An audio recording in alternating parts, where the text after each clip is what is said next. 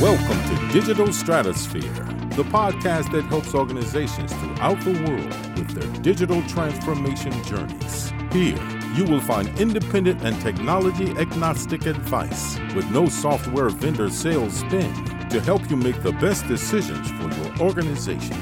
Whether you are in the process of selecting technology, in the midst of your transformation, or trying to get your initiative back on track, Digital Stratosphere provides expertise and best practices to help.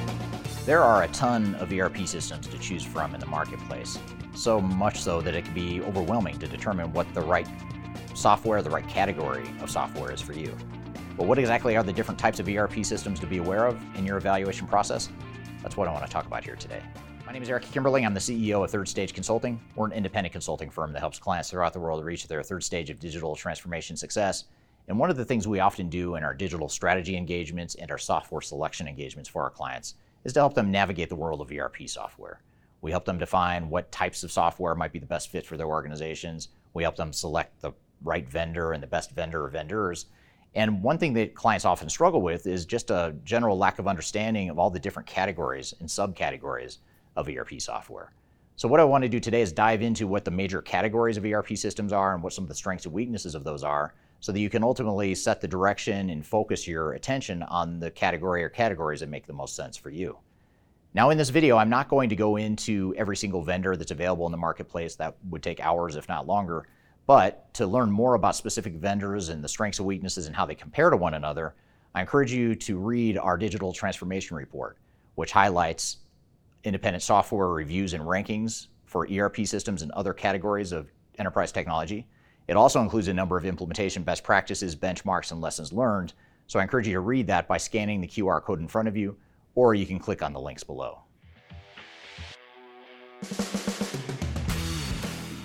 Now, the first category of ERP software is something called Tier 1 ERP systems.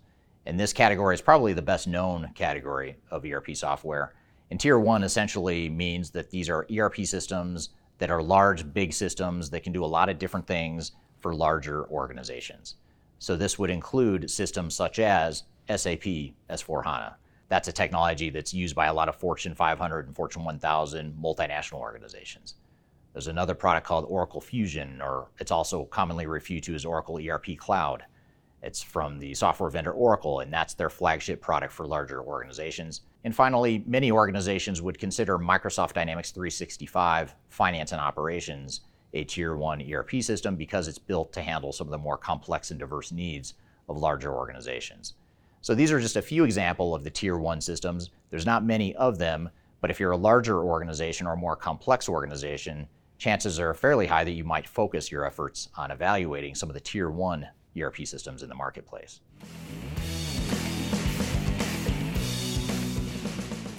Now, another category of ERP systems is going to be Tier 2 ERP systems.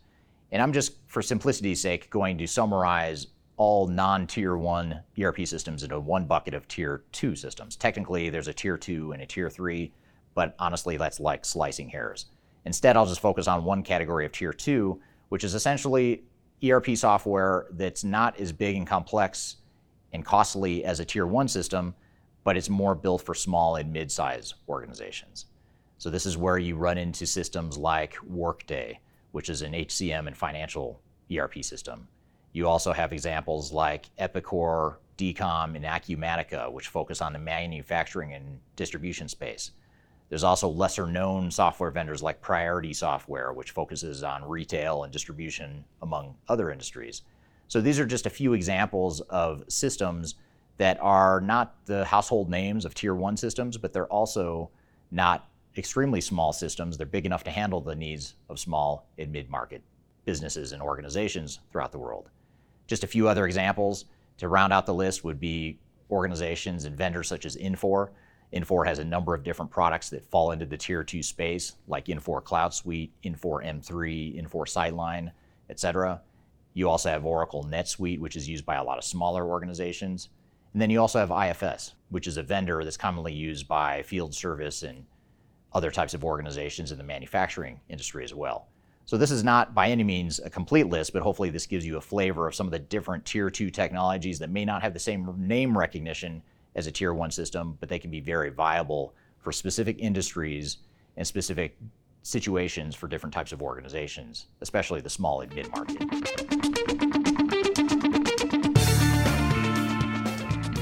If you are trying to achieve digital transformation success, turn to Third Stage Consulting Group.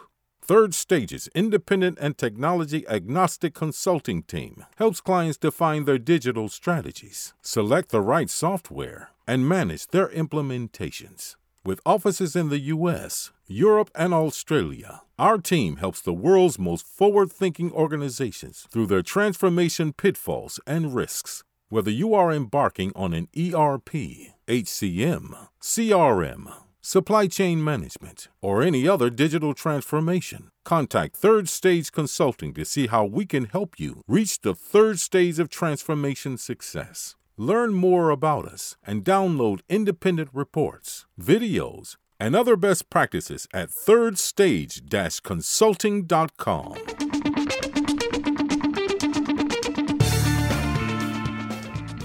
Now, another category of ERP systems is going to be the best-of-breed systems. So far, I've talked about Tier 1 and Tier 2 ERP systems, which are primarily softwares that tie together in one system in an integrated set of business processes. Best of breed, however, is more focused on one specific function within an overarching organization.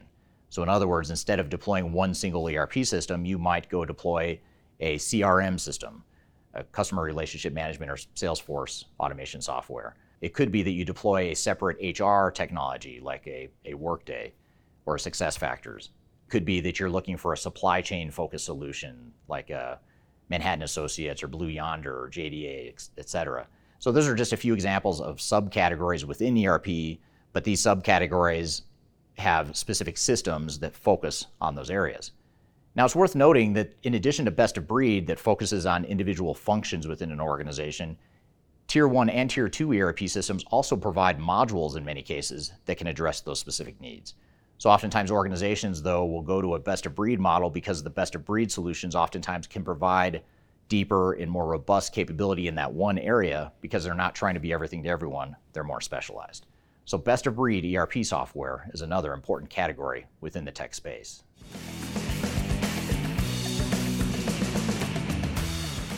Another category of ERP software which may not be mutually exclusive, and oftentimes it overlaps with some of the other categories I talked about, the Tier 1 and the Tier 2 ERP systems in particular, is going to be the software platforms.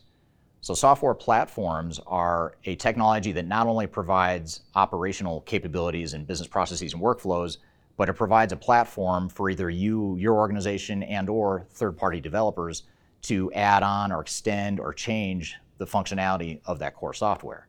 So one common example of a software platform would be Salesforce.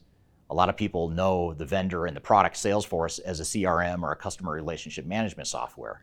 However, what a lot of people don't know is that Salesforce also provides a platform that third-party developers and individual organizations can go build tools on that Salesforce platform to extend the capabilities or to change the capabilities to fit certain industries or certain functions to provide a true integrated and complete ERP solution. So a lot of organizations today are focused less on evaluating and deploying software applications, and they're focusing more on deploying platforms that can evolve and change over time.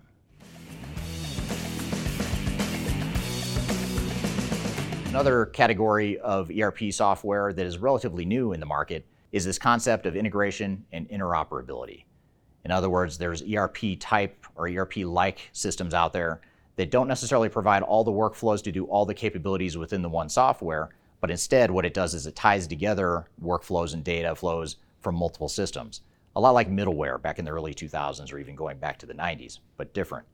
So, for example, products such as Palantir or Snowflake are two common interoperability types of solutions that help integrate solutions, and it also provides visibility at the business intelligence level to ensure that organizations have that ERP-esque sort of experience without necessarily having to deploy one single ERP software. So look for the interoperability and the integration tools in the industry to really become an emerging and increasingly important category within the world of ERP software. So this is a quick overview of the different types of ERP systems that are out there and the different categories to be aware of. so that ultimately you can hone in and focus on the category or the categories that make the most sense for your organization. If you were to focus on all of these categories, you're going to get overwhelmed with analysis paralysis most likely, but instead we want you to focus on the categories that seem to make the most sense for your organization. Now, for a deeper understanding of specific vendors and specific solutions and the pros and cons of those different solutions, I encourage you to read our Digital Transformation Report. It's an annual report we publish each year that includes a number of independent software reviews and rankings, as well as an overview of some of the best practices and lessons learned from helping digital transformations throughout the world. So I hope you found this information useful and hope you have a great day. Learn more about us and download independent reports, videos, and other best practices at thirdstage-consulting.com.